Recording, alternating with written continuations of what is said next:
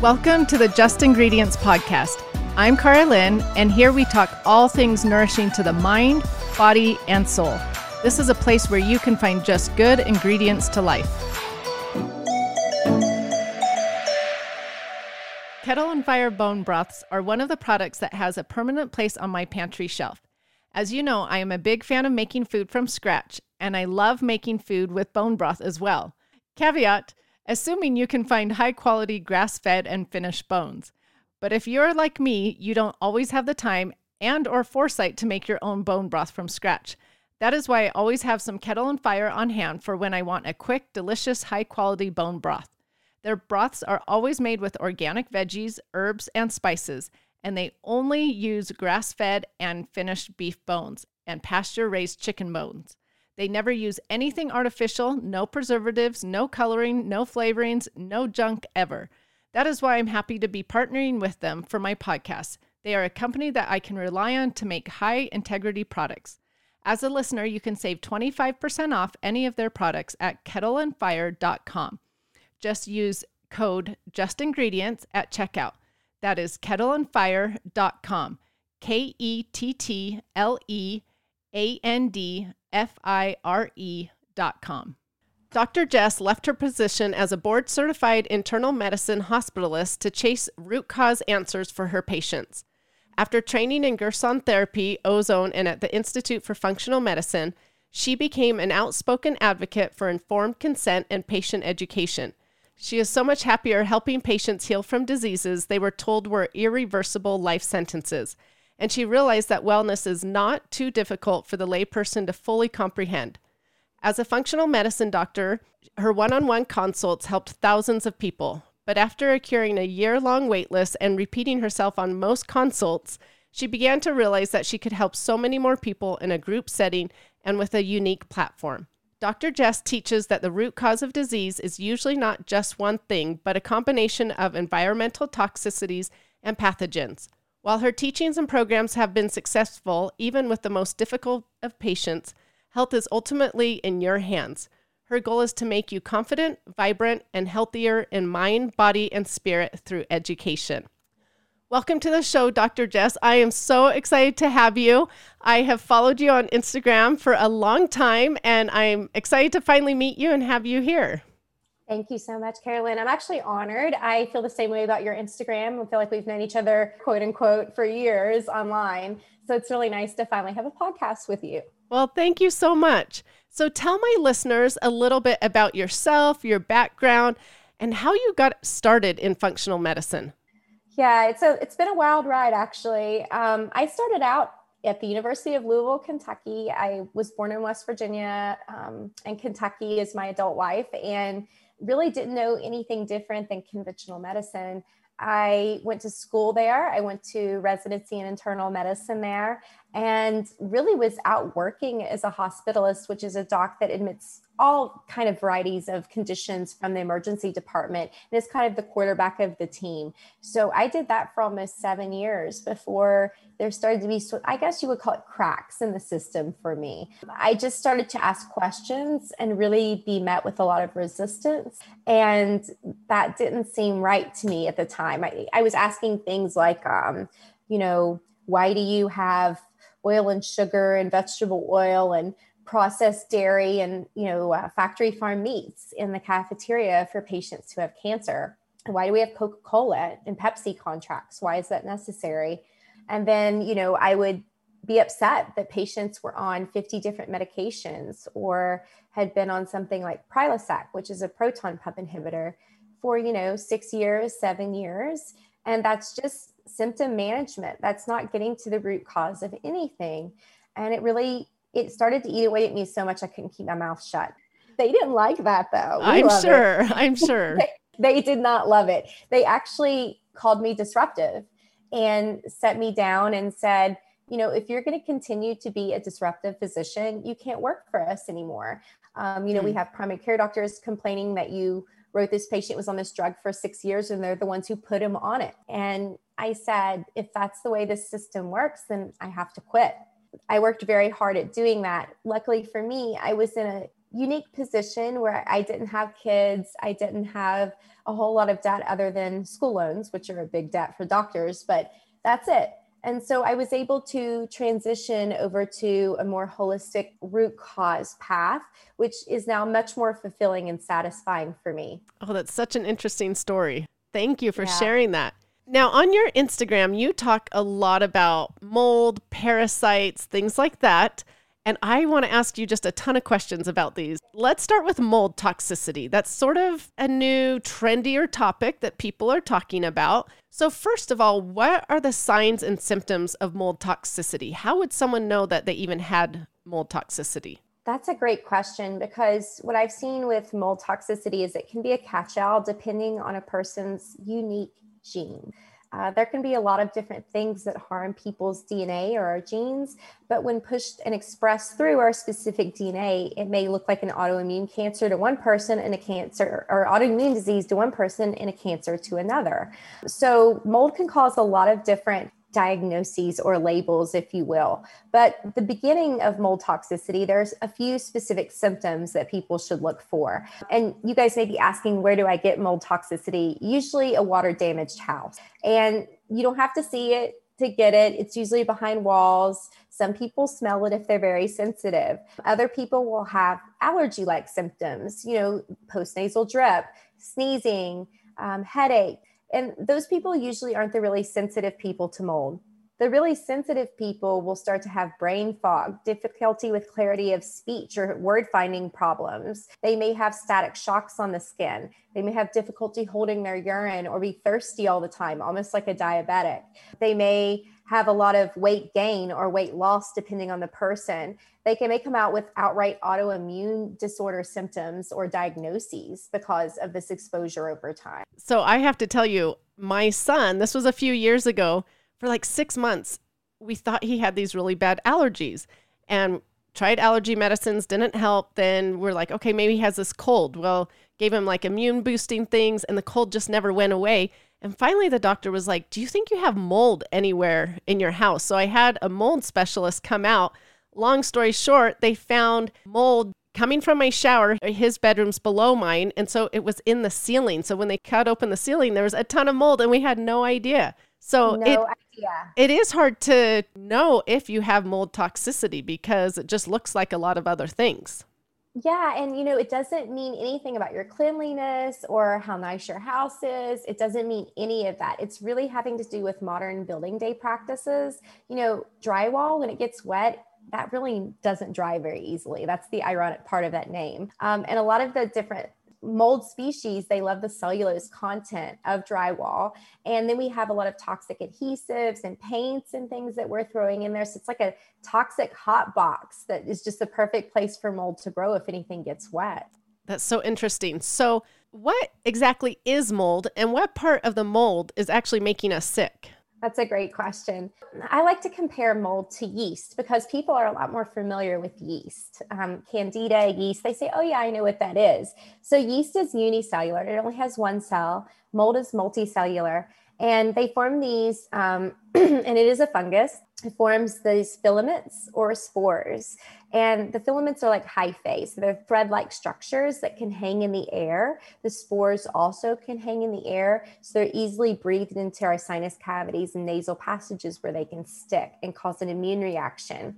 The part that makes us sick are what we call volatile organic compounds. Mold has this quality where we think from competing for food with different species, they produce this defense mechanism called volatile organic compounds that are actually very toxic to our genes and our DNA. And certain people are more sensitive than others. So it's actually the same thing that's found in a lot of paints and adhesives. Molds are making similar VOCs. I was just going to say, most people might know those as VOCs.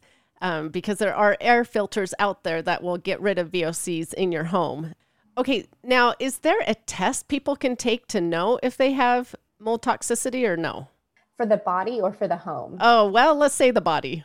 Yeah, this is always a good question. So for the body, absolutely. We'll give you guys a little disclaimer for it too. Yes, there's a urine test for those of you guys who don't like needles. It is a urine test. And Great Plains Lab makes one, Vibrant makes one I really, really love. There's even some mold immune tests that you can look at as well. Mycofix, I believe is the name of it. And so there's a number of different ways you can test for mold. They all run about $300 or so. And take about 2 weeks to 3 weeks to come back.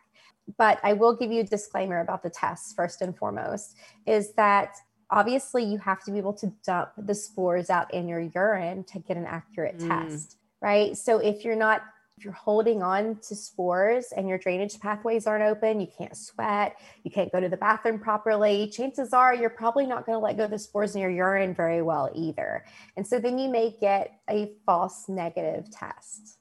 Okay, since you asked about the home, I know listeners are going to be like, wait, is there a test for the home as well? There is. There's a number of them actually. And you'll hear a lot of people who work on homes say, oh, I did an air analysis test. And they're just I really recommend an ERMI test. It's not approved by the EPA, but it is developed by the EPA. And ERMI stands for Environmental Relative Moldy Index. And this is a test that will have you sweep, will have you do air samples, and we'll send in and come back with a report that has a number at the bottom. And it'll tell you, if you get a good ERMI report, some of them will educate you on some of the mold spores, so you're not flying blind. Some of them will just give you a number and you're like, I don't even know what this means. I need a doctor to help me interpret it. And then there are tests, an ERMI test that's a little bit of an upgraded ERMI test that looks for gram-negative bacteria in the home too, which can also grow if there's water damage. And we often don't think about the bacteria that can grow. So I really like EnviroBiomedics. It's a really bad name, but EnviroBiomedics. And they look for gram-negative bacteria and mold in the home. If you want a little more education, there's a test called the EMMA test by Real Time Labs. And the EMMA test gives you a little paragraph about each spore. So it helps to educate you on which spores are really toxic and which ones aren't. Okay, so talking about mold being toxic or not, are there mold that are safe that we don't need to worry about? Yeah, some of the molds don't infect humans as much. Some of them are more plant molds, plant sterile molds. Some of them grow on just fruits and veggies more and aren't really known to cause human disease.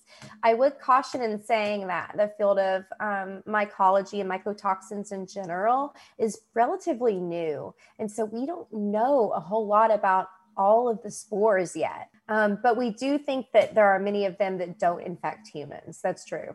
Talking about mycotoxins, it's sort of a trendy word out there these days also. What exactly is that? A mycotoxin. So it's actually the toxin or the VOC produced by the mold spore. So it's actually the toxin that makes us sick.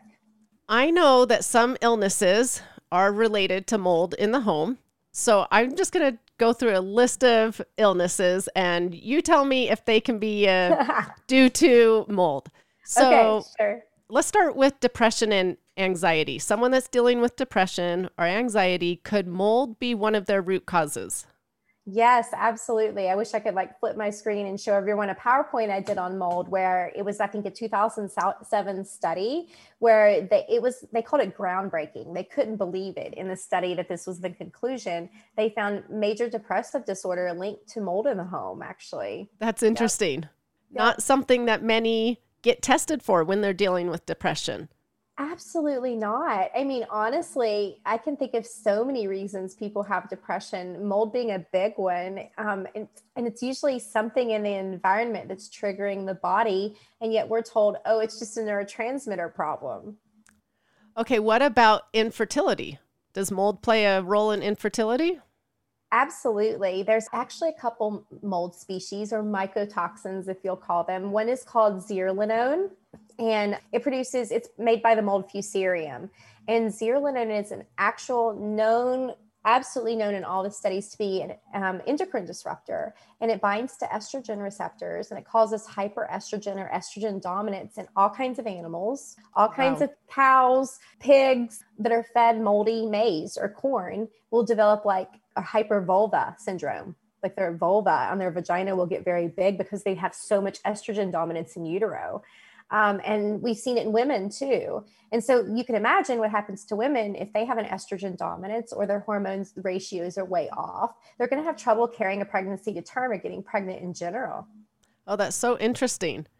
Yeah. Yeah, this blows my mind because depression, infertility, I know they can have so many different root causes. So this is important for people then to go check mold as well. This is knowledge is power, right? This is something they can go ask their practitioner. Okay, another one. What about autoimmunity issues? Absolutely. We've connected, something like Graves' disease. Graves' disease is an autoimmune disease of the thyroid where it's hyperthyroidism. And they have the same genotype that people who are sensitive to mold have, which is HLA-DR. These people definitely have trouble with Lyme, with sick building syndrome, with mold, and then problems with thyroid autoimmunity, which is very common, like 1 in 3 women. We also have connected mold to things like sarcoidosis, as well as rheumatoid arthritis. We also connected Lyme to that. So there are a number of autoimmune conditions that we suspect, even lupus. Lupus, you can make antiphospholipid antibodies from mold exposure. You can make gluten antibodies from mold exposure. So people often have not celiac, but non-celiac gluten hypersensitivity. Really? Just from mold toxicity in their body? Correct. That is really interesting. Next one. I saw this on a list somewhere, so I'm curious to know. SIDS, is that really related to mold? So pediatrics is a bit out of my wheelhouse, but I definitely think that that's a possibility. I can't tell you the science, like a quoted study like I've been doing with the other ones, but I can see how that would definitely be a possibility. They've also connected that to vaccines as well. What about asthma-like symptoms? Oh, yes, absolutely. So one of the things I'll tell mamas is, hey, if your kid, was fine, no breathing problems, and got diagnosed with this asthma that seemed to come out of the blue, or they were potty trained and they started bedwetting again, that's a surefire sign that you need to look for a mold in your home. Okay. Any other illnesses that you would say are related to mold? Yes, Alzheimer's. Oh, okay. Yeah, inhalational type 3 Alzheimer's, a paper, I think 2017 or 18, has connected and linked the two as well. So it makes sense, a lot of, breathing into your sinus cavities, right? So a lot of neurodegenerative conditions. So now I'm curious, is there a relationship between mold and EMFs? I've been hearing that there is. What is that relationship? Great question. So this is a lot of science that people don't understand. So I'm going to try and break it down for people so they can understand it, because we're not taught this. We're not taught about abnormal frequencies. We're not taught to think about it, to question it. And even to do so is almost conspiracy-like nowadays. So, you have these abnormal frequencies. We like to call it electrostatic smog. This is a lot of just, if you live in a big city, you have a lot of different Wi-Fi networks you can pick up. You have a lot of dirty wiring in houses as well. And so all this counts, guys. Just because you can't see a frequency doesn't mean it doesn't affect you. And what some researchers at the Clean Heart Institute published was that there was a mold petri dish placed near a Wi-Fi router at 2.4 gigahertz, which is what our Wi-Fi routers today are at. And the mold growth exploded 600 times near that abnormal frequency.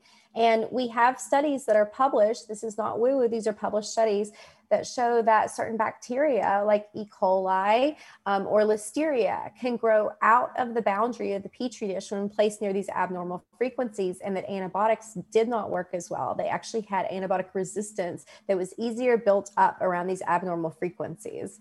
So we really don't have the research behind this. I would also, like to bring Reinhold, I think is her last name. She does the We Are Not Sam.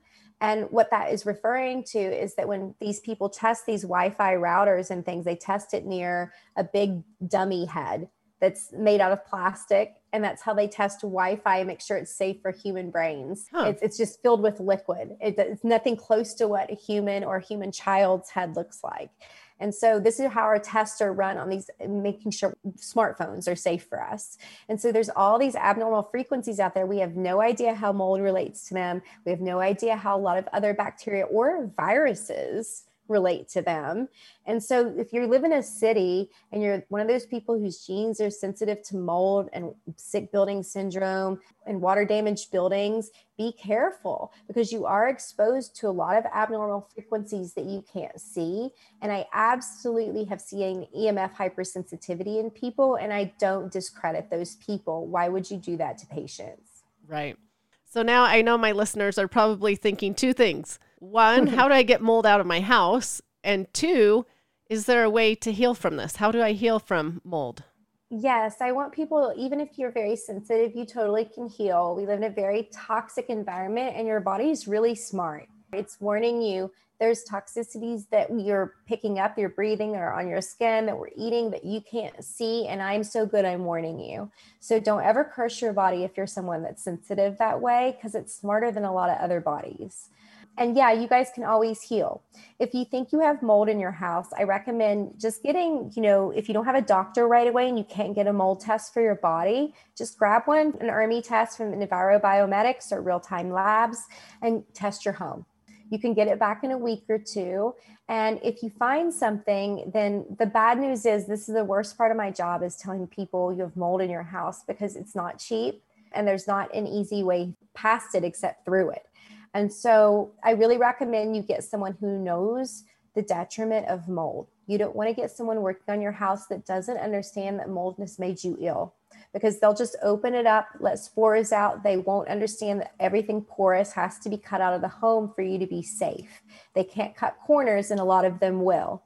So make sure you find someone really smart in mold. We inspect, that's a national company through Mold Finders, but there are lots of people who are great out there. The Mold Medic is another one who's great. So these people are really well educated and can look in your house, can cut out the porous things. There are air filters you guys can get on your own. A hyper HEPA or HEPA plus, along with a carbon or charcoal filter, is really great.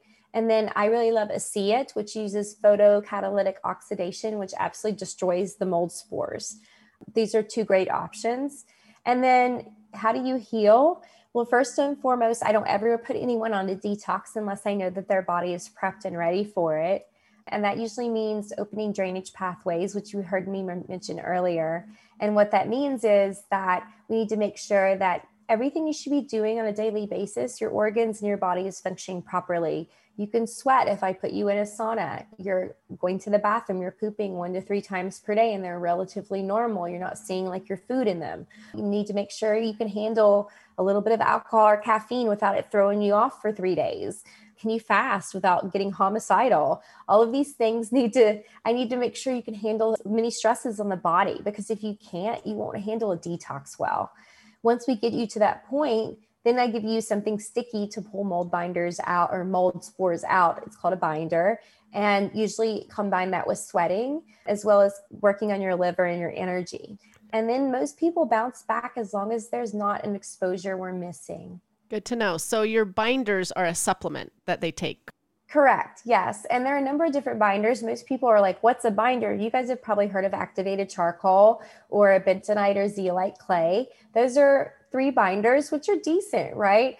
Fulvic and humic acids are another great binders that help to turn on really supportive pathways in the body as well.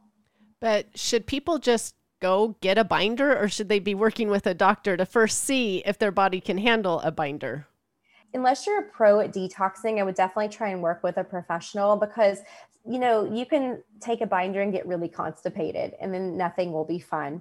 Unless you know your body intimately, you're connected to your body, when things are running properly. When I say drainage pathways, you're like, oh yeah, mine are open, or I have no idea. That's a good kind of temperature gauge as to where you are and if you should work with someone. Do you think food can help with the mold toxicity? Can food bind as well and bring it out?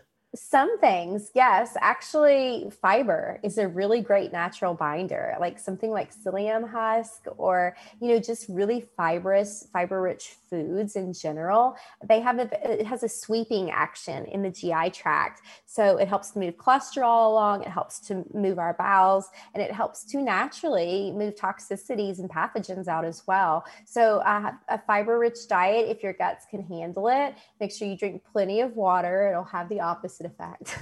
Right. But that's really helpful for some people. Yes. Even, things like pectin, citrus pectin, apple pectin, these are really lovely binders that are given to children sometimes because they work and they come from foods. Well, fiber can help so many things, not just mold, but yet most Americans are so low on fiber. So this is just one more reason why we should all up our fiber.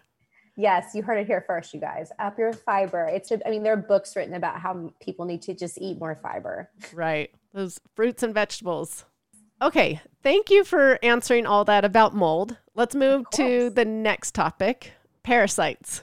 I've seen you talk about parasites on Instagram. I've even seen some pictures of some parasites that are actually really gross, I think.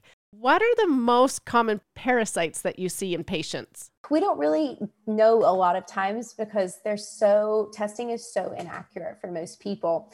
If I'm going to catch something though, on a PCR test, which obviously has some drawbacks, it misses them a lot. I see a lot of blastocystis hominis. That's a big one that infects the gut. There's also a connection to the thyroid with that one. So I actually think that one's a lot more common than we think it is. Every now and then I'll see some worms. In some people, some tapeworms can be common, and there's a number of different types and names of those. Liver flukes are very common in people too. Just for anybody out there who likes to geek out, they kind of look like rolled up carrot. And then there's a number of different ones that we can see with people. Usually, I got to tell you though, most of the testing is inaccurate, especially the conventional testing is really rarely going to pick up a parasite. So are parasites common in people more so than people think? Yes, absolutely. We think that about 60 to 80% of people at some point in their life will have a parasite. And you got to think about, that one time you got that weird stomach something when you were out of the country. More than likely, that's a parasite you picked up. And so people don't understand that we get these very easily from things like sushi, dogs or other animals licking us in the face. Just having a sensitive gut that isn't a very good protector all the time. Let's say you had a lot of antibiotics or something as a child, it makes you a little bit more vulnerable to things like this. And so if our tests are inaccurate, most people are going to chalk it up to a bacteria or some sort of virus, or just, I have SIBO. A lot of times I think SIBO's underlying root cause is parasites as well, because you have to ask what let that overgrowth happen in the first place. Oh, that's interesting, because a lot of people do deal with SIBO. So are there signs and symptoms of a parasite infection, or it just differs? No, I have some really good questions that I feel are even a little more accurate than a lot of the testing for who has a parasite. Things that will make sense when I tell you, but at first you're you should see people's faces when I ask these questions because they seem seemingly unrelated completely. So things like, do you grind your teeth at night? A lot of people will say no to that, so you have to even ask further. Do you have sore jaws in the morning? TMJ, clicking, anything like that can be a sign that there's something off here. Infected root canals, mercury fillings, anything here can be a little bit of a risk factor as well. Are you worse around full moons? Insomnia and anxiety mostly, but it can be a myriad of symptoms. And the reason that is because around a full moon, there's a big moon in the sky, so you don't make as much melatonin, you make more serotonin. Serotonin is kind of parasites' party food. It makes them more mobile and active, and they're nocturnal. So this happens at night. They're moving around. So you may see a lot of muscle twitches, fasciculations. This is a stress on the body. So you're clenching and grinding your teeth at night while you're asleep. A lot of people have intermittent rectal or anal itching for no reason. They may have sore muscles for no reason. They may have a lactose or dairy allergy is a big one. That often can resolve when the parasitic infection is taken care of. So there's a number of different symptoms that people can have. And a lot of women will have really, really horrible cycles where they can't get out of bed. They're like throwing up. It's the worst pain they've ever had. Oh, wow. I didn't realize that could be due to a parasite. Absolutely. Are there any reliable tests for parasites or not really? I think probably the most reliable thing would be kind of expensive. And I say the GI map, it's the PCR test, but as you know from modern day, the PCR test really isn't accurate a lot, especially if a certain number of revolutions aren't done to pick up what is truly there. But the PCR test by GI map, as well as maybe 3 tests for ova and parasites. This is a stool test that's done by conventional medicine. Just one of them has really, really poor sensitivity and specificity. But if you can do it over the course of a week, 3 times, you can maybe get more accuracy on that test combined with a GI map. Okay. It's very difficult. So are parasites more common in kids or adults, or in both? So both, actually. It just depends on the person's immune system and their exposures. Really, if you're someone that eats sushi, a few times a week, you probably and have a poor stomach, you're probably at higher risk than someone else. Kids can be at risk, especially if they're in daycare and have a really poor diet. Pinworms are extremely contagious. I've seen families pass them around amongst each other for months, actually. Kids, if they do catch something like that, you're looking at kind of the long haul. But I would say that both can have them. It just depends. Okay, so if you do have a parasite, what do you suggest someone does? Yeah, good question. So I always start everyone with opening drainage pathways. Like I mentioned before with mold, we have to sort of prep your body to make sure it's ready. I've just heard horror stories. I don't know if you have too, Carolyn. I've heard of horror stories of people who start, parasite cleanses, detoxes, whatever, killing SIBO, and they just feel like they have the flu. Mm-hmm. They're miserable, right? And they Right. have to stop. They can't make it. And so I really don't want to do that to people. I want them to like me. So I try to take a month just to prep someone. And most people feel, 50 to 80% of the way better just from opening them up properly. And so I start people there. Does your liver work? Are you pooping? Can you sweat? All of these things. Do you have good energy? Sleep well? All of this are important questions to answer before throwing you on a detox. Then when you're ready, I really like Mimosa pudica seed. It's a very sticky seed from India, and it is very good at scrubbing and pulling things in the gut, and it actually can go beyond the gut as well. Then there's some really nice anti-parasitic herbs. You want to look for ones that are able to go intracellular too. So 30% of parasites are inside the cells and they're microscopic. You'll never see them. Oh, So we have to, they're very stealthy, and so that's why COVID behaves a little bit like a parasite. It's intracellular like that. And so we have to have things that can get inside the cell to kill parasites if we suspect that. Things like wormwood or artemisian, sweet Annie, cloves do a pretty good job, Mimosa pudica. All of these things are able to get inside the cell to get parasites. And so really, you guys need something just sticky to pull things out, because most people are sick because of what's stuck inside their body that doesn't belong there. Okay, so again, with mold, does food help in any way? Again, I'm assuming it's going to be fiber that's just going to help pass some of this, or no? With parasites, they're so stealthy. You may be able to get some of them with food, some good things like oregano, garlic, onions. There are some things that really have some properties, like broccoli sprouts, that can turn on natural pathways in your body or have killing action of their own. But it's going to be difficult because depending on the person, if you have a mild parasite infection, you just got it, you just traveled somewhere or something came down with something, but you're generally in good health, something like that may kick it. But if you're someone who the parasites have gotten on top of a lot of your natural defense systems, you may not absorb half the food you're eating. And that's a problem. And that's due to inflammation in the body and your drainage pathways being kind of blocked and stagnant. And so with those people, that won't work. We really have to go full bore with them and give them killing herbs, but they can't do it with everyone. They have to be in a place where they can handle it. And that's the difficult kind of teeter-totter game that we play. And that's why they need to work with a doctor to make sure that their body is ready for this stuff. Correct. Yeah. If you guys are really sick and like I'm talking about the liver and the bowels and the sweat, and you're like, I can't do any of that, I have horrible energy too.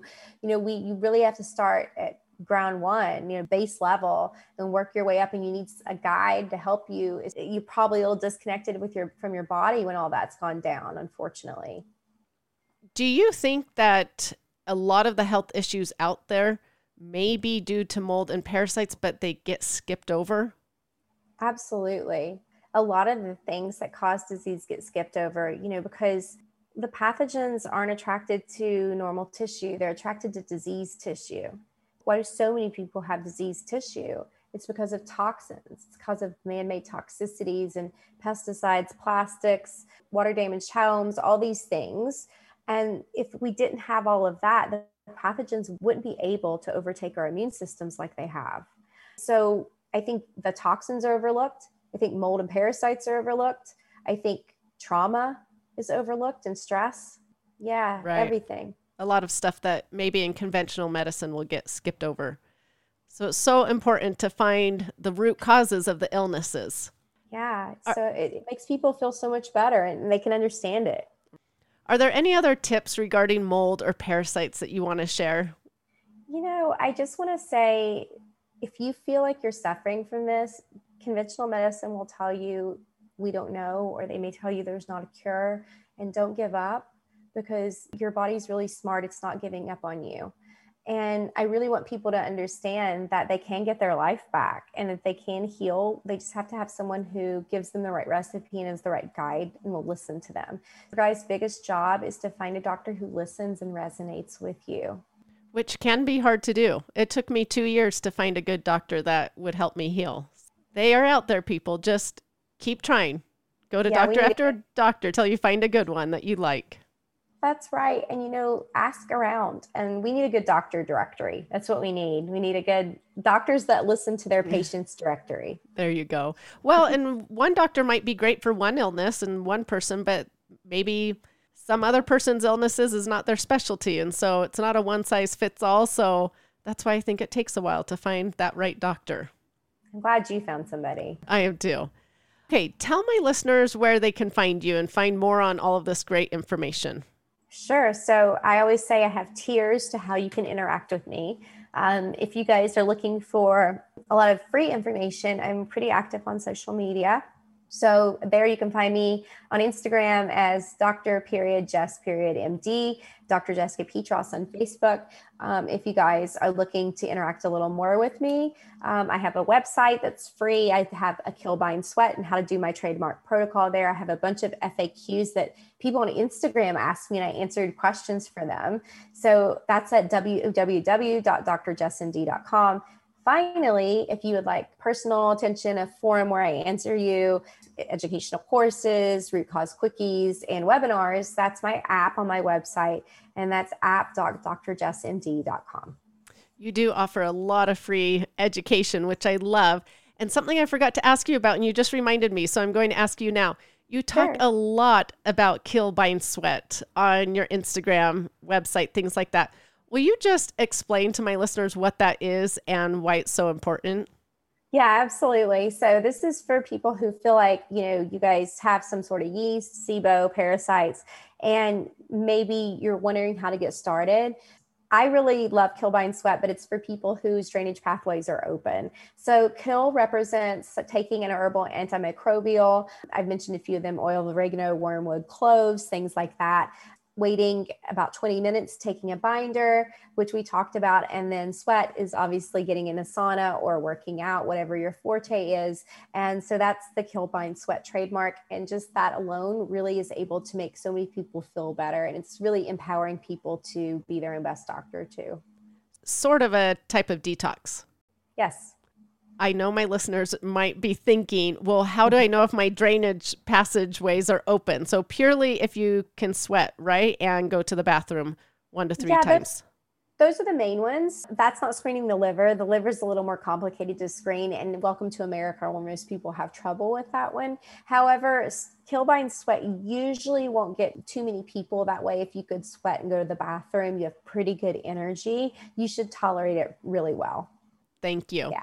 All right. I always end my podcast with asking my guests what they think the best ingredient in life is, what they have found to be the best ingredient. The best ingredient in life, I think, is honestly forgiveness. Oh, I love that. That's the hardest one for a lot of people, and I think the most rewarding. I so agree. It's a hard one to do, that's for sure.